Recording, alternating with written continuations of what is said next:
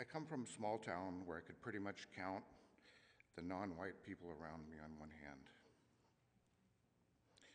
I believed I was colorblind, but basically there was a lot I didn't know and that I really truly didn't even know that I didn't know.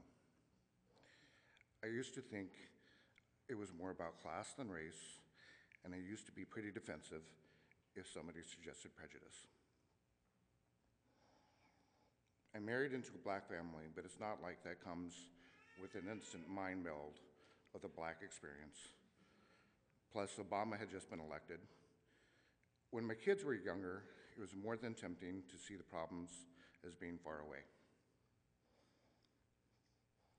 But then I started having the opportunity to listen to black voices one by one, especially the voices of my children. My children's voices give this current racist climate a real sense of urgency. Of course, I hear stories from them. Helping them develop a framework of understanding is important. Helping them to develop pride in themselves and also making sure they love who they are. Also, I know the other half of their family is giving them education on what white people do, which as much as I'd like to have the message about white people be more nuanced, I also know they need to hear that message.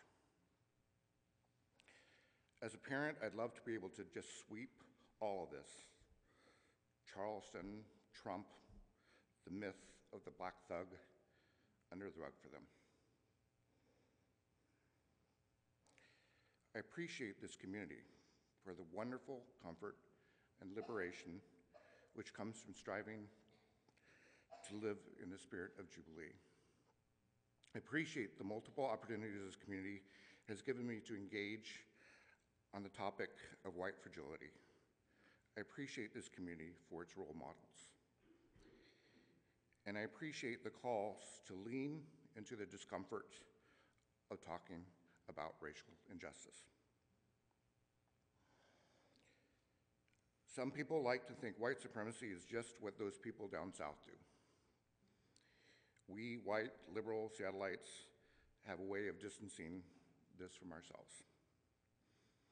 My son recently told me that one of his friends was shocked when Cedar said the word racist in a joke and told Cedar that the words race and racist were considered bad words in his house. And the unfortunate thing is that this child just so happens to also be Cedar's teacher. For the most part, we can't talk about our complicity. And for the most part, we deny racism when it happens. Cedar also told me how one of his friends told him that the church across the street had a lot of police activity because there were a lot of black people there. When I told that story to a friend of mine, he asked, "What kind of a church is it?"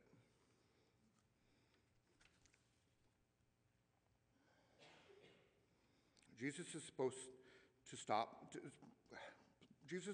to be a revolution. Jesus is from the oppressed and for the oppressed. The kingdom of God is at hand, and the kingdom is for the powerless. Just like Amy, when I think about John the Baptist, I think of my high school choir singing the Messiah. In the first hours of thinking about talking today, I was remembering that my best friend sang Every Valley our senior year, and our choir sang the next chorus, which is, "And the glory of the Lord shall be revealed." And I'd been asking myself, what were the prophecies about John the Baptist? And then suddenly, an hour later, these songs were just spontaneously in my head. My favorite part of that whole beginning section is that last line before Every Valley, which goes, "Make straight in the desert a highway for our God." Now that text is comforting, but it's also transformative. That text is also part of Martin Luther King's I Have a Dream speech. In his mouth, I'm not going to do his voice, "I have a dream that one day the crooked will be straight, the valleys will be exalted, and all flesh shall see it together. This is our hope.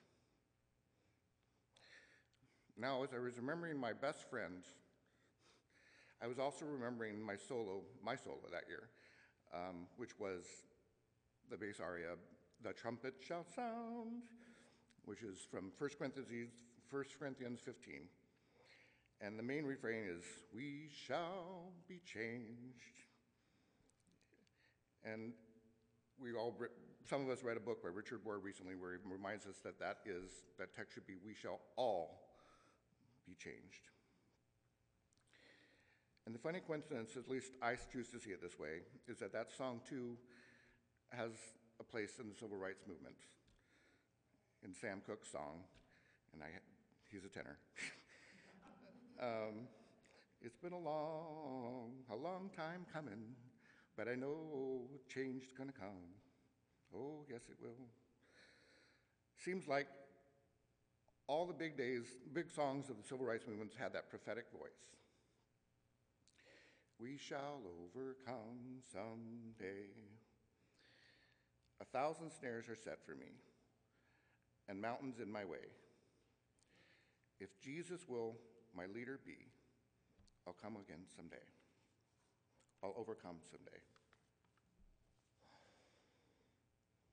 Blessed are we who hunger and thirst for justice, for we shall be satisfied.